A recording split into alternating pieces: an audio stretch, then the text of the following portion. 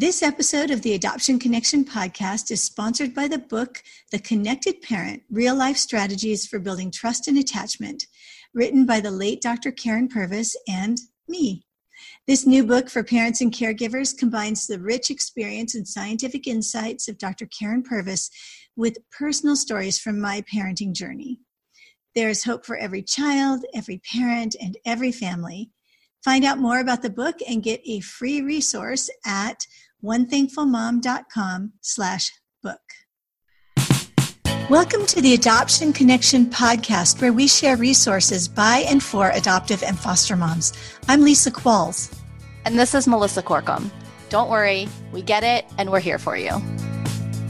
Hello, friends. Welcome to episode 87 of the Adoption Connection podcast. Today, we're going to tackle actually a listener request to dive deeper into the ins and outs of prenatal trauma. And we're also going to cover a little bit about ACEs.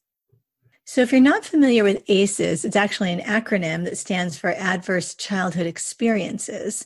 So ACEs are potentially traumatic events that occur in childhood. For example, experiencing violence, abuse, or neglect, witnessing violence in your home or community, having a family member attempt or die by suicide, substance abuse in the family, mental health problems, being separated from a parent. So all these different things. ACEs are linked to chronic health problems, mental illness, and substance misuse in adulthood. So it's a really important thing to understand because many of them can be prevented, but also because once we understand how many ACEs a child or a person has, we can begin to address the challenges that may come with that. Yeah, this was a landmark study done, I think, between Kaiser Permanente and another government organization. And so you can Google this and find the results anywhere and see the links. It was really the first big study to link kind of experiences to physical implications later on in life. Like, I think it doubles your risk of things like diabetes and things like that. Mm-hmm. And asthma. I think asthma was one of the important ones too. It's crazy. It's really fascinating. So today our guest is Stacey Gagnon. Stacey and her husband and their 7 kids live in Indiana. She is a passionate advocate for children in the areas of special needs, adoption, and foster care. She's a professional nurse, educator, author, and speaker, and Stacey has committed her life to bringing an informed voice to raise awareness, training, and support for children in crisis and to those charged with their care. She is the creator and director of both Trauma Lens Care, where she provides training on trauma, substance abuse, and ACEs in schools, jails, and public forums. And she also is the co-founder of Lost Sparrows, which is a nonprofit that provides education and training to social service officials, government administration, and caregivers working with children in orphanages and foster care around the globe. Stacey, welcome to the Adoption Connection podcast. Thank you so much for having me. So we met last fall at a Called to Love retreat out on the West Coast, and you are a phenomenal speaker. But I also had a chance to go to one of your breakouts, and it was on prenatal trauma, I think. And you started off by painting a picture of what a baby is experiencing from a sensory perspective in utero. And I just thought it was so impactful. I knew that prenatal trauma was a thing, but I had never heard it kind of narrated so well and in a way that I think will really help other people kind of envision what is going on. So could you do me a favor and kind of just replay that whole scenario for us here on the podcast? Oh, absolutely. And part of why I ended up doing a lot of research in this was because one of the questions that I was receiving in a lot of my classes was, but I got my baby straight from the hospital. We adopted straight from the hospital. And so there's this, I think, misconception that kids don't remember in utero experience. I think we don't really see a baby as a baby until birth. As an RN, I started reading some evidence-based studies to really understand the experience of a fetus or a baby during pregnancy. What we understand is that as the fetus develops, its subconscious mind stores information to prepare it for the environment that it's going to be born into. And it actually formulates a set point for stress in utero.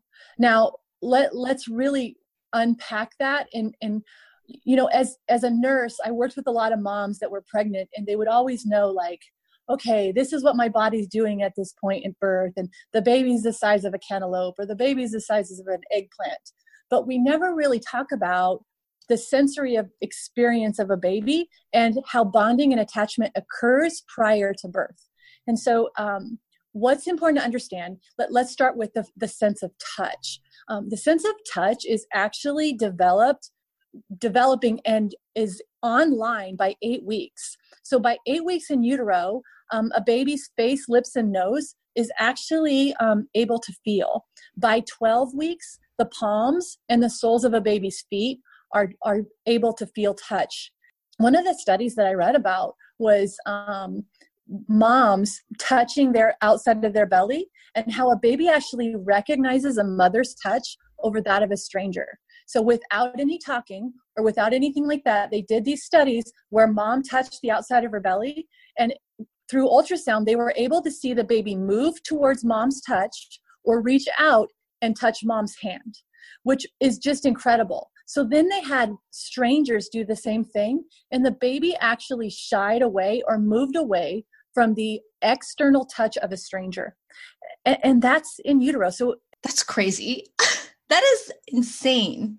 Yeah. And so then we know, okay, wow, a baby is already feeling and understanding the mother's touch by 12 weeks. And so then let's look at sight. And so, we always think like, okay, what is a baby seeing in utero? Best way to describe it, I think, is like you're in a room with lights switched off and the curtains drawn, but you're able to see lights. And so they did these studies on third trimester babies.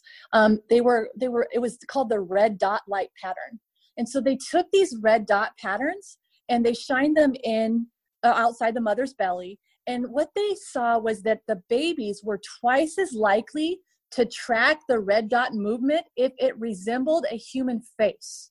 What that tells us is that this preference in babies, we see this after birth as well. So after a baby's born, they prefer a human face over other patterns in the environment, which suggests that our preference for a human face is actually innate, which is mind-blowing. But it also makes clear that a fetus is actively responding to the external world long before they're actually born.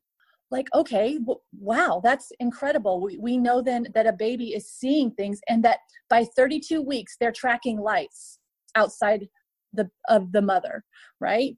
And so we also know that their hearing is online by 20 weeks, and that their taste buds at 13 to 15 weeks are similar to that of an adult. When we think about a baby in utero, we now recognize that by 20 weeks in utero, all their senses are online. They can taste their mother, which means whatever mom eats, they are actually tasting and swallowing through the amniotic fluid. So they actually intimately know their mother's taste. They know the sound of their mother. They know this on a very intimate level. So they know what her heart rate sounds like. They know what the whoosh of her bloods through the arteries sound like. They know the gurgle of her stomach. They know her voice. They know what their mother's touch feels like, which we talked about with the studies that were done. And so all of these senses are online and attuned to the main caregiver, the mother. And so the bonding and attachment process begins in utero. And so what I talked about in the class that you attended was I was meeting with the psychologist in Russia, and he told me, Stacey, something you have to understand about attachment is that the strongest bond in the world is the bond of motherhood.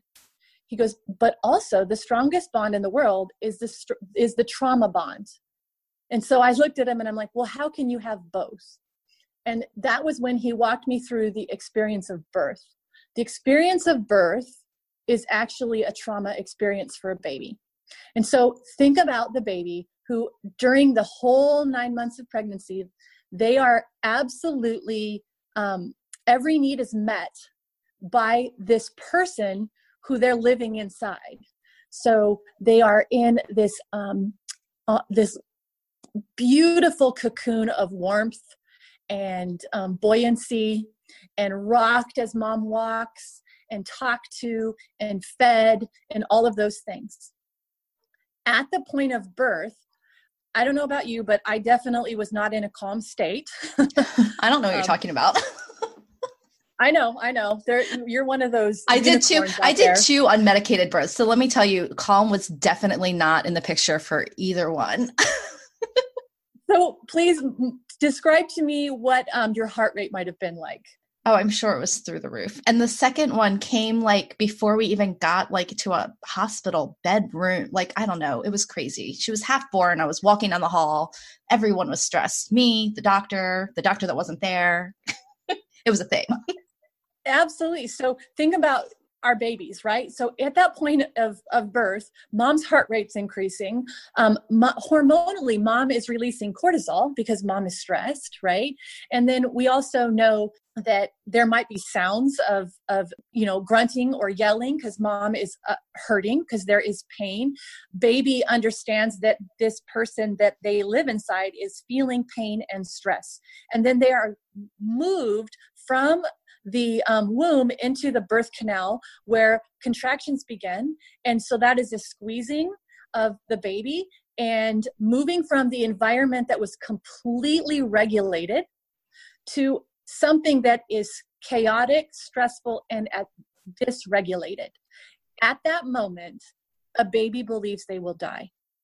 A baby believes that something bad is happening because it's not what they've experienced for this whole period of time. All their senses are reading, this person who's cared for me is stressed out, hurting, and it's scary. So the baby moves from the birth canal and is born. What is the most beautiful picture of motherhood and birth is what we do with the baby after that. We naturally place the baby on the mother's chest. And just to give you a picture of what happens with the mother, God designed the body in that moment on a mother to actually open capillaries on the mother's chest region to warm her body quickly in that area, which to me is absolutely fascinating. So the baby is placed on the mother's chest. The mother's chest gets warm by the opening of capillaries, and she becomes almost like a temperature control zone again. On the mother's chest, the baby is hearing her heart rate that's now calm, hearing the mother's voice, feeling the mother's touch. And then we place the baby to the mother's breast, and the baby then is tasting what the baby tasted in the womb. And so we see this complete picture of the attachment cycle, where we know with attachment, baby is stressed, cries, the need is met. So that's what happens through the birth process. Baby is stressed, cries, placed on the mother, the need is met. And so what happens when the baby then is taken by a new caregiver, or the baby then responds and has to go to the NICU? We see a break in that attachment cycle that causes stress. And so I think that that's a really good way to understand how in utero development and attachment is so incredibly important starting at conception, not at birth. Yeah, that's amazing. Talk to me about like, what is that? Is the trauma bond what you're saying, like the attachment and bonding after a traumatic experience? Like, how are you defining that? So when I was speaking with him, he was saying a trauma bond is exactly what you said, where it's a overwhelming need. So trauma in itself is when someone's stress response system is overridden. Okay. And so in a child, they are incapable of handling the stress that is occurring in that moment. It feels out of control. It feels life or death. It feels like I in this moment might die. And so the trauma bond is when the caregiver or person in their life steps in to co-regulate and be with them in that moment to give them met safety or met need. Okay. And so in a typical having your own baby kind of neurotypical situation, that bond is met by the person who the baby has been smelling, experiencing all of those things, which we know is really healthy, makes a really strong attachment and bond. Do we, as people who are caring for babies who were not grown in us, have the ability to kind of complete that trauma bond circle, even if it's not ideal? Absolutely. And, I think what I don't want people to take away from this is some sense of hopelessness. I think it's an understanding that kids are not resilient to stuff that occurred in utero or at birth. I think that we need to understand when our kids have things that happen that are a broken attachment or those kind of things, or even drug exposure in utero or those things, that we have to actually build a narrative for them to understand those emotions and those feelings, because they're pre-verbal and they don't have the ability to understand those emotions.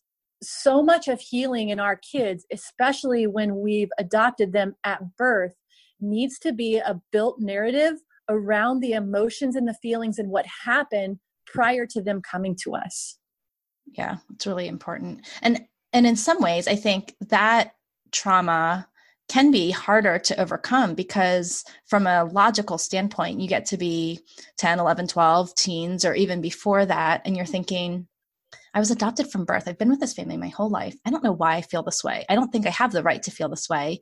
I know that I've been in a safe family my entire life, and you almost don't have permission to feel the things. And so then you stuff them, you can't narrate for years. And it's definitely shifting now. Fortunately, the professionals would also tell you, there's nothing wrong with you. You've been loved and, cared for and safe since birth.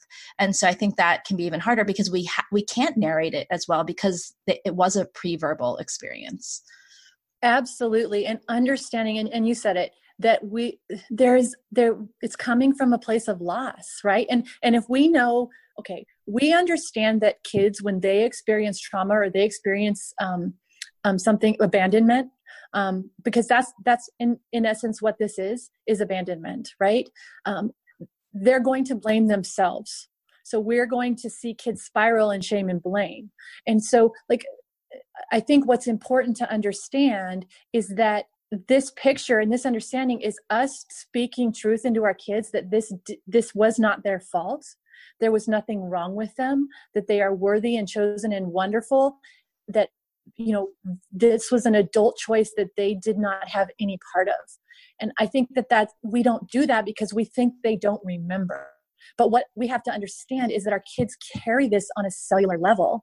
Their bodies do remember. And I'll just throw kind of like the flip side of the coin as an adoptee who seemed resilient to a lot of that, or didn't internalize a lot of that emotion. If your child isn't kind of wallowing in all of this loss and seems pretty resilient, there also doesn't mean that there's not necessarily anything wrong with him or her by personality and different things. A lot of us have different thoughts, feelings, and emotions about that initial loss, and it may come up at another time. So I also don't want I've talked to a lot of parents who hear this narrative and then look at their kids and think like, oh gosh, maybe there's something wrong with my child because they're not feeling a certain way. And so we just want to say that this is the narrative that's helpful to you if you do have a child who seems to be struggling and you're not sure why, especially if you adopted at birth, and that this narrative can help fill that gap. Absolutely. Okay, so we crowdsourced some questions from our community, and a lot of them revolved around very specific narratives around a birth mom and her experiences during her pregnancy, now that we've kind of established that that period in time matters. And so, I mean, there are a bajillion reasons why a person who's pregnant would experience stress, even if there isn't an adoption plan in the works. So with what you just said all in mind, talk to us more about the impact on a baby whose birth mom is experiencing some kind of stress or chronic stress. People mention things like domestic violence, incarceration, abdominal binding, and then I think its own can of worms, and we'll hopefully get to a little bit of this as well, substance exposure. Oh, absolutely. I think we just cannot negate the in utero experience, because what the mother's experiencing, the baby's experiencing. And so And because we now know from what we just talked about that the attachment cycle begins in utero, it's really important to understand that a mom's thoughts about the child and pregnancy, which would be love or rejection or disinterest, directly affects the child's subsequent sense of self, security, and esteem. And so let me say that again. This is going to directly affect a child's sense of self, their security, and their esteem. And so when we think about that, and we think about a mom who's overwhelmed by life, or who's using substances, or those kind of things, we see that these babies are absolutely affected by this. And, I like to use a lot of studies because I feel like evidence-based studies give us just information that you're not just hearing it from me as a mom, but they did an evidence-based study, and what they have found that moms that have a negative attitude or high levels of stress during pregnancy, they have the highest rates of premature, low weight, and emotionally disturbed infants. Ambivalent mothers, which would be a mom who's just like not really caring one way or the other about birth, they have babies with an unusually high number of behavioral and gastrointestinal problems. And so when we look at the statistics of this and we're like, whoa, okay, we're affecting the health of a child, not just the mental health, but the physical health as well, because there's a neurogut component, right? Mm-hmm. And so when we see these babies that are being born that have all these gastrointestinal issues and behavioral issues and those kind of things, we need to open our eyes and go, whoa, all right, what are we going to do to help change some of this? And I do, I feel like we're starting to change policy in our nation in working with pregnant moms, especially those that are substance using individuals, because it used to be like, well, you got to quit right now. Well, that's just not even a reality. We actually, when we tell a mom who's using, especially like opioids, you will quit right now, she actually can kill her baby, because the baby is going to be so bathed in cortisol and all these things happening that spontaneous abortions often happen because the baby can't handle the stress of a mom that's just completely cold turkey quitting. So we're starting to recognize the effect of stress and all of these things on babies in utero, and changing policy and also systems to support moms through medication-assisted treatment, through providing therapies and things like that are going to support her so that her stress level lowers, so that we're not seeing social determinants of health in kids declining because of the stress of the mom. And when there's this huge cortisol spike, this cortisol bath as it can be through 9 months, how is that impacting the brain in terms of development? What we understand is that when you are thinking about the development of the lower part of the brain, so we break the brain up into three spots, basically. You have the lower basement of the brain, which is like the survival brain. You have the midbrain, which is the emotional seat of the brain. And then you have the top of the brain, which is where you have all your higher level cognitive skills. So the lower level of the brain, or the basement of the brain, is being developed starting in utero to about 18 months of age. Okay. And it is like exponential growth. When you have a baby or in utero that is stressed out and bathed in cortisol, you end up having what we call like almost a red brain. Basically, they don't trust, they're learning to not trust the world. They're learning that the world is unsafe. And if this continues after birth, where a baby cries and their needs are not met, or they're met in a way that is disorganized, then what we see is that basement of the brain being very large and very disorganized. And so children who then build off that basement of the brain, and it's disorganized and it's chaotic and there's no sense of safety and security and met need, when they move to the next parts of the brain, just like in a building, if the basement or the foundation is crooked, then we know as we move up in the brain that also is going to cause issues in the upper parts, especially the executive functioning of the brain. And so a child that has incredible amounts of stress in utero to about 18 months, we're going to see behavior issues as they get older, and the inability during stressful times to access the upper part of their brain. And so what this looks like in your home is the child who's 12 that acts like a 3-year-old. Mm-hmm. So when my 12-year-old freaks out and throws himself on the floor like a 3-year-old, that's because he's stuck in the basement of his brain. Does that make sense? Yeah, absolutely. And it sounds very familiar. And so in that moment, you have to parent the 3-year-old. Okay. Yeah. I work in the jail system. I work with inmates, and they get this. They will be like, oh my gosh, when I'm stressed out, I do the stupidest stuff. I don't even remember the stuff I do. Because what's happening when you are living in that basement of the brain, you have been stressed, you are going to, you're not on a conscious level going to act out of your emotions.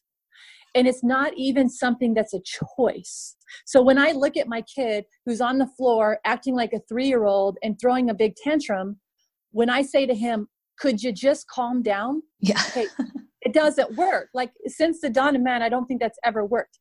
I actually have to get the brain to calm down so I can help him access the upper levels of the brain. It's so hard because a lot of times we get to the basement of our brains because they're in the basement of their brains. And then it's all chaos. We say it's two little brains fighting each other. I just got a fantastic mental image. So, the adverse childhood experiences study talked about a lot of things we experience in childhood. Is there any work being done to include what could happen in utero? Because a lot of our kids will come to us, and maybe they came to us through infant adoption, maybe they came through us in international adoption, or a situation where they are solidly integrated into our family. Maybe there's no contact. It's not an open adoption. There's no contact with birth family. And we look at this ACEs study and we look at all the questions. And when we think about their time from birth on, they don't have many ACEs. But we know that they've had enough impact to them that we are going to see some of the things that ACEs seem to indicate, which would be, mental health and, other physical things as well. So how does that all, how do ACEs play into all of this? I wish that ACEs had an in utero experience part of it, because I have not. It's not something that I've seen being pulled into that, because I do believe that it is attachment and all those things and adverse childhood experiences actually do begin in pregnancy. And so, just to give you an idea of what I see in the field, and I think to me it's becoming groundbreaking, because we are finally recognizing that kids are not resilient to what they experience, right? I work in the jails, and I've worked with hundreds and hundreds of inmates, men and women. And we know from the ACEs study that when you get above 4 ACEs, you've got some big things going on. But when you get above 6, we're talking like a 20-year shortened lifespan. I think is at 5,000% more likely to try to attempt to commit suicide. All these things that are just mind-blowing statistically. Well, I give the ACEs quiz to inmates, and guess what their average score is? Oh, it's got to be high. Yeah, it's 7. Wow. Okay, and then, but what's interesting about that is I asked them what their average age of drug use or onset was. Just give me a guess on what you think that is. Like 11 or 12. Absolutely. 11 and 12. All right. But then they started telling me, Stacey, you need to ask us when we started marijuana and alcohol. So I started asking that in class, and the average age of alcohol and marijuana onset was 8. Wow. And so, I look at that, and we look at this drug abuse problem. We look at these issues with pregnant moms. I mean, the majority of moms that are losing their babies, I would say, having lived in the foster system for over 12 years, is moms that are using, right?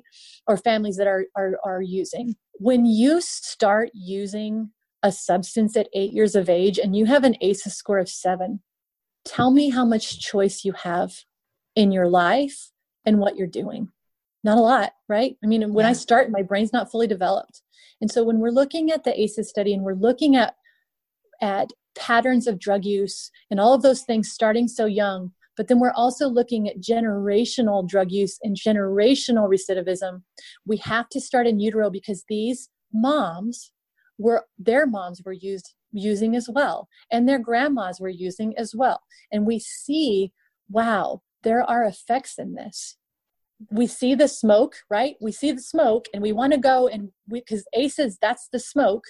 And we're showing up with fans instead of water to put the fire out. So we have to start looking and addressing these issues with pregnant moms. The best thing for my children, and this is really hard, I think, for in the adoption world, right? I'm going to say something and you might edit it out, but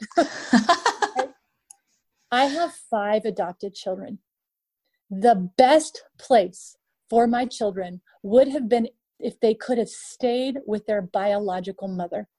Yeah. The very best thing for them would have been a mother who would have been able to care for them, because then there wouldn't have been that loss. Because my kids will carry forth that abandonment loss because of that.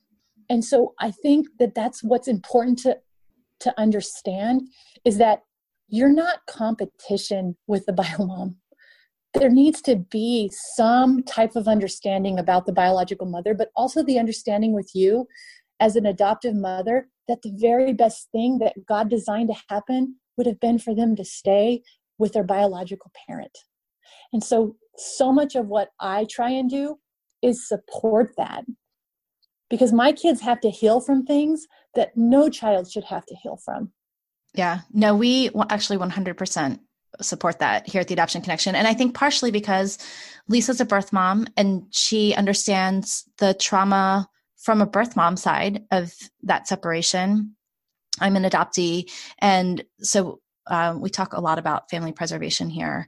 So that kind of leads me to this like open adoption question, because that is, I think, rightly so, becoming a big part of this conversation. You know, how do we keep our kids connected to their families of origin? Because I think there's a lot of space for healing. But when we have families who are generationally entrenched in a lot of things that look like ACEs, and we are in relationship and possibly, you know, sending our kids on visits, or possibly we're foster parents and we don't have a choice. You know, we're sending our kids to do visitation. They're bouncing back and forth. What's the impact of, you know, kind of intermittent exposure to things that would be ACEs through, like, because they're in the system or through an open adoption? Like, what does that look like for our kids? Like, and what is that? What do you think about all that? And I will tell you, when I first started out, I was afraid of bio parents. Now I work a lot with them, and let me answer that question with a little bit of a story. I believe that we have to understand the narrative of the bio parents to be able to build the narrative for our children. So healing is going to come from understanding the bio parents' narrative and giving that information to our child. And let me tell you this story. I was in the jail, and I was meeting with a pregnant mom. And it's really, really interesting to see a pregnant woman with tattoos all over her body and a swollen belly in, orange jumpsuit and shackles, right? And it's just heartbreaking, right? And just set these women straight, right? You know, I think I get put in these situations often for me to actually learn a lesson instead of be teaching someone something. Yeah. So I walked in, and to strike up conversation, I'm sitting across from her, knee to knee. And I said, wow, what's that tattoo on your arm right there? And she looked at me and she said, that's the day I killed my mother. And I'm like, whoa. Like, that was not, what I thought. And I said, could you tell me more about that if you're willing to share? And she got tears in her eyes, and she said, I was raised by my parents, and I always thought, and I asked them, are you really my parents? Am I adopted? Because for some reason, I always felt different. But they told me no, that they were my parents. But one day when I was 12, my older sister had come home, and she came in my room, and she was stealing money from my wallet. And she told me that I owed it to her because she was my mother. And she goes, I found out that day that my older sister had birthed me, and my parents had taken me from her because she was a drug user. And they had decided that they would not tell me that I was adopted. She goes, at that point, I felt like my whole life had been a lie. And so I wanted to bond with my mother. She was my mom. And I looked up to her because she was my mom. And in order to join her, I started using drugs with her. She goes, and then fast forward 10 years and we were best friends living a drug lifestyle. And I had gotten a chunk of money and went and bought some drugs. And I took it to her and was going into town to run an errand. And when I came back, she had overdosed and died on the floor. And this tattoo is the day that I killed my mother. And I'm just sitting there like, just completely dumbfounded. And I recognize that understanding where a bio parent comes from gives us an empathy and a compassion and an understanding of why they're at where they are. And she looked at me and she told me, she goes, Stacey, if you read my file, you would think I was a piece of SHIT. She goes, I would look like the worst human in the world. But I'm going to tell you right now that I would step in front of a bus for my kids tomorrow. Understand that I am half of my children. So if there's anything good in my kids, that's part of me. She goes, and I pray to God that they will end up being good, loving people. She goes, but I'm not who you see on paper. I love my children. I just can't stop. And I literally left the jail that day and sat in my car and cried because it really opened my eyes to, we need to not fear the parents of our adopted children. They have a narrative and a story and a brokenness that we need to understand because that's what's going to help our children heal. Yeah. How do we tell the narrative to our kids without inducing more trauma when the story is that dramatic? And, I'd like to say that a lot of us aren't going to face that, but the truth is that there really is that level of drama in a lot of our kids' stories. I've worked with several psychologists, even with working with my kids. And if you look at some of the science behind this and the understanding, when you're looking at stuff from Bessel van der Kolk and The Body Keeps the Score, and Dr. Bruce Perry and Gabor Mate is really great. When you're reading all of this, we understand that we're not actually re-traumatizing our kids when they know their narrative because they already know their narrative. They're carrying it in a dark place with no understanding of what happened to them. Because forever, I'm like, how can I tell my child that he was physically abused by his parent as a 3-month-old? How do I do that?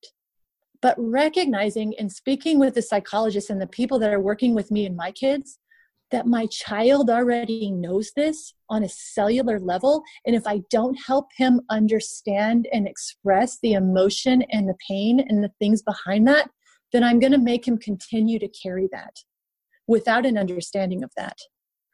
And so that's why The Body Keeps the Score was such groundbreaking work, because it talks about that. And let me preface this. So I was teaching a class, and after the class, a woman came up to me and said, I know something bad happened to me. So what you said makes sense. What do I do? I've been on antidepressants. I have been suicidal. I am all these things. And I said, talk to your parents. Ask them to please tell you if something happened. She ended up coming to me a month later, and she said she called her mother and she said, please be honest with me. Well, her mother told her that she had been molested at the age of 2 by the babysitter's husband, and that they had, instead of prosecuting, left town and said, we don't want her to find out what happened. We'll just cover it up. Kids are resilient. She'll forget. She goes, Stacey, I have known this happened to me. I had known something bad happened to me. It was just this dark thing that I couldn't understand. I thought there was something wrong with me. She goes, and now I know it's that something happened to me. And that's what ACEs is all about. But then she was able to do EMDR therapy and go through counseling and help. And now she's off antidepressants. She goes, I feel like a new person because I have always, my whole life, known something dark and scary and bad had happened. And now I actually know it happened to me. It's not something wrong with me. And so I think it's the same for our kids. They need to know that there's nothing wrong with them, that something happened to them. Yeah. And that's the same narrative way back at the beginning of the podcast, episode 4, and we'll link to that in the show notes. Jane Schooler came on and answered that kind of exact question, how to talk to your kids about their story. And she said similar things about, your kids were there. They know. And so we just need to help them, age appropriately put words. Age appropriately is absolutely, absolutely correct. I do a lot of question, like, okay, here's, this is really important. And this, in adoptive parents, if they hear one thing today, it should be this. Okay. If you don't talk about it, your kids won't talk about it because they're going to think you're ashamed. So you're adding to some shame and blame when we don't even bring it up. Okay. And so I do a lot of this. Number one, I never talk badly about their parent. So their bio parent. So I am giving narrative without tearing down a bio parent. Okay. Which is hard because my kids have some hellacious stuff that happened to them, but I tell it in a way that people make choices when they're on drugs that they would never make. And bad stuff happened. Okay. And so, but I do a lot of leading questions to help my kids to be able to process where they're at. So it's like, hey, do you ever have a question about what your biological mother was like? Do you have a question about adoption? Do you have a question about, like, I give them questions and ask them, do you have, because I want them to know they can talk about it or ask things, and I'm not upset by giving them information. So if you don't talk about it, they won't talk about it. You have to, most of the time, bring it up. As my kids have gone into their teen years, we talk about it on a deeper level with more of their story at the emotional age they're able to carry it. That's really important because people ask me all the time, when do I give them their full narrative? When their emotional age is capable of carrying it, not their chronological age. I have a 12-year-old that is emotionally like a 7-year-old. I cannot share with her what I can with my 13-year-old who is 13-year-old emotionally. Make sense? Yeah, absolutely. And that's really wise and practical advice. On a practical level, for parents who are bringing kids home from the hospital, and, you know, we're circling back to this whole trauma bond experience, you know, loss of birth mom, what can parents do proactively to kind of soothe that trauma? I think it's what your parents are naturally going to do. It's responding every time a baby cries. Babies cry because there's an unmet need, right? And so I'm really big in baby carrying, you know, pack that baby next to you all the time. You know, we're meeting your child on a sensory level, which is, you know, warmth and touch and taste and smell, and all of those things are hugely important. If your foster child is going on visits, I've asked the biological mothers to hold the blanket against them and then send the blanket back, and I'll swaddle their baby in that. So there's two caregivers. Utilize the biological mother. You know, as foster parents, we are supporting reunification. And so I'm always having mom do things that is going to support bonding and attachment with her. And so that is, okay, yep, the blankets should smell like mom. You know, those are things that can help. Let mom pump breast milk. Like, you know, there's so many things that you can do to help that baby to not be stressed out, because at the end of the day, it's about helping the baby be regulated. And so I would use breast milk from BioMom, you know, and you always get the fears of what if they're doing this and what if they're doing that, and use your pediatrician. There's wise pediatricians that can tell you, okay, this is okay, you can do this. You know, but as far as the smell on the blankets and those kind of things, those are really, really important to soothe that baby, because that's all they've known in utero. That's really good. So talk to us about our kids or babies who we know have been exposed. And I know that there's a ton of research about the effect of alcohol, and we did an episode on that. But what about everything else? You know, cannabis use is on the rise right now. A lot of our kids were addicted to other substances, meth or other things. You know, maybe they went through a withdrawal after they came to us. What are the long-term effects of substance abuse in utero? Maybe even the things that aren't being talked a lot about outside of alcohol, which we know obviously is creating irreversible organic brain damage. Right. So interestingly enough, when I'm looking at a baby that's, you know, had meth exposure or cocaine exposure, what it's really important to understand is how that is actually, like, the most damaging thing for a child. I mean, you said alcohol, absolutely. But also, what is one of the most damaging thing for a baby is when the attachment process is interrupted. Okay. And so a child that's been exposed to drugs in utero is often inconsolable. They're in pain. There are all these things that are going on that's actually messing with the attachment process. Because if I don't know, like I have walked the floors with many a baby that is coming off of, and I'm probably not stating it the right. I mean, I'm trying to remember the terminology because we don't say babies are withdrawing because they weren't addicted, but basically, just let me talk straight. A baby that is trying to come off of a drug, that is screaming incessantly, that is in pain. It's that high-pitched shrill. They don't like to be touched. Stimulation hurts them. Like all of those things that we see in babies because they're in pain. Well, that actually hurts the attachment process. And so what I think are long-term effects from that are what we see in complex developmental trauma, ADHD, an inability to regulate themselves. We see an uptick in mental health disorders, because the bottom line in every single mental health disorder in that we have, from bipolar to schizophrenia to borderline personality disorder to any of those things, it is the inability to regulate oneself. Okay. So a baby that has been exposed is not able to utilize the natural caregiver attachment bond to regulate themselves. So when you have weeks and weeks and weeks and weeks and weeks of a baby that can't regulate, then we're building a framework and a structure that's going to be pretty hard to overcome. And so we see kids that have been exposed to meth and those kind of things that are ADHD, that are have behavioral issues, that have an inability to access cause and effect, to have executive functioning skills that are strong. All of those things that we need to be able to function in a classroom and function in society. And so that is what I see.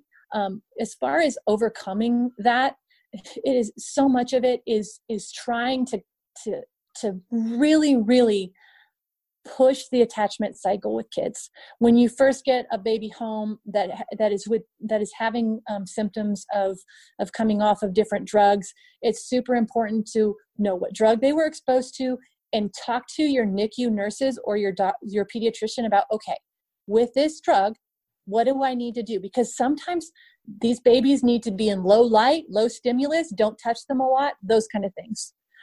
You need to know what to look for. And so, that the quicker we can get them through that period and starting that attachment process, the less likely we're going to see some of the behavioral mental health issues later in life. Yeah. What about kids that aren't born with substances present in their bodies, but we know that they were exposed at some other time prenatally? That's absolutely, they're going to see the same effects as far as long-term issues, not the withdrawal symptoms maybe, but you might see some of the framework of the brain is changed later on in life. And that's that executive functioning, ADHD. I've worked with, I've had children live in my home and come through my home who, as they got older, probably the number one thing I saw was ADHD. Yeah. And I just think that we don't know what we don't know, right? Like we're talking some major hardcore substances that a baby is exposed to, but also what is that doing to mom that the baby is experiencing as well? Yeah, that whole piece. I mean, from a diagnosis perspective, other than, there's all those diagnoses that they have symptoms of. So, a lot of our kids are diagnosed with ADHD or ODD and other things like that.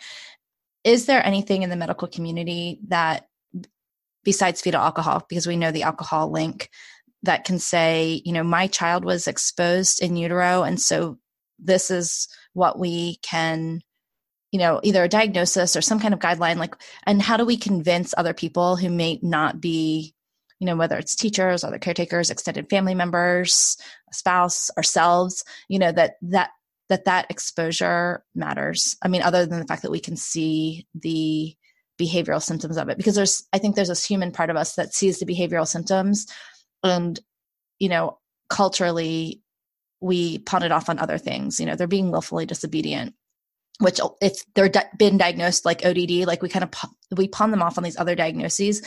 How do we is there a way to link that exposure, like in the science world, that can help people like have evidence? Yeah. And interestingly enough, because some of the programming that I ran in Arizona was working with substance exposed newborns in the home. And, I combed literature trying to find long-term outcomes and things like that. And I struggled to find it. And I here's why. Okay. In the medical model, we like to isolate ourselves from the behavioral health model. So we like to separate the body from the brain is kind of what I think. And so, okay, so I can tell you the physiological effects of exposure. I could tell, we have lots of statistics on that, but to delineate that or to tie that into behaviors 10 years later, there's not that leap. Does that make sense? Yeah. And so I have struggled. Maybe one of your listeners has, they've been able to find some information like that. But what I have seen over and over, and even working with some incredibly smarter people than I am, they absolutely, there's a struggle to connect mental health and physical health. We like to separate them, including, we used to separate, like my foster kiddos that came in my home, they had an insurance card for medical and an insurance card for behavioral health, because we don't connect the two. And we're starting to see and that's what the ACEs study did, is it connected those physical health problems with things that happened in childhood. And so I think we're going to start seeing more of that come out. But as far as okay, here's a document to use, I have struggled to find that.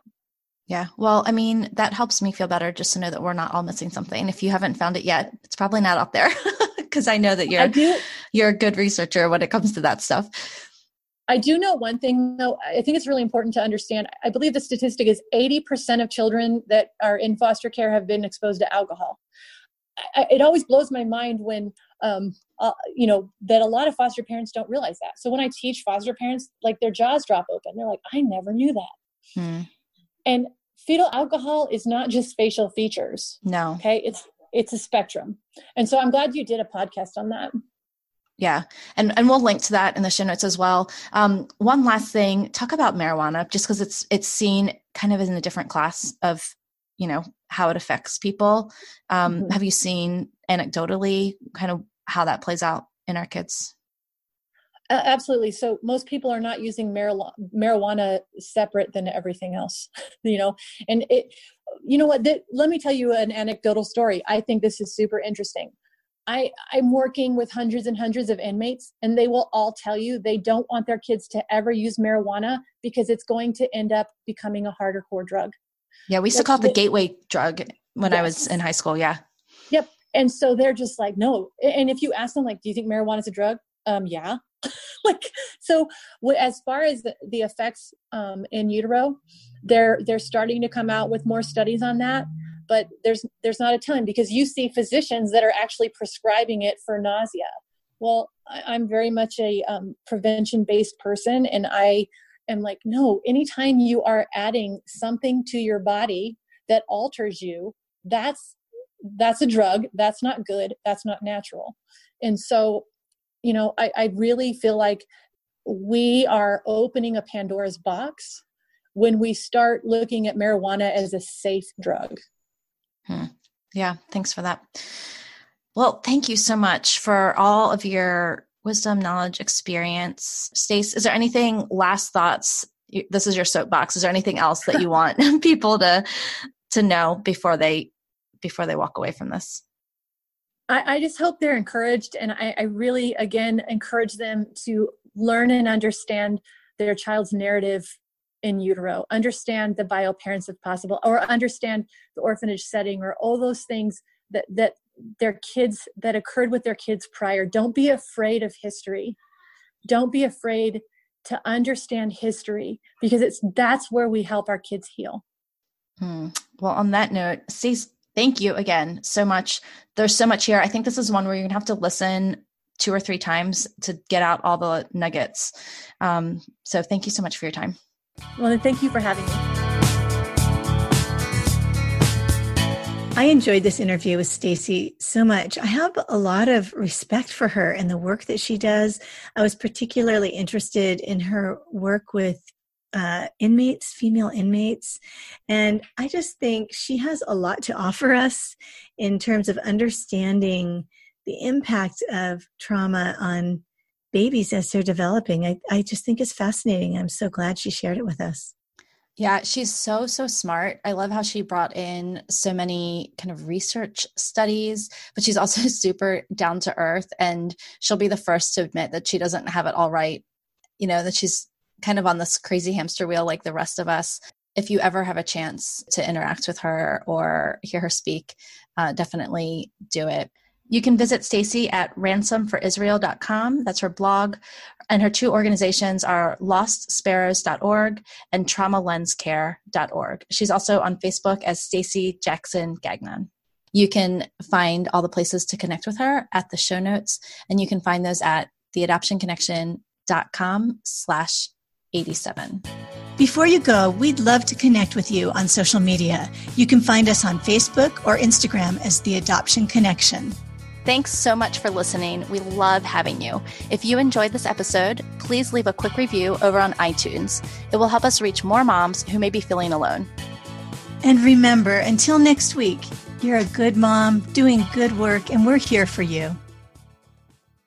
The music for the podcast is called New Day and was created by Lee Rosevier.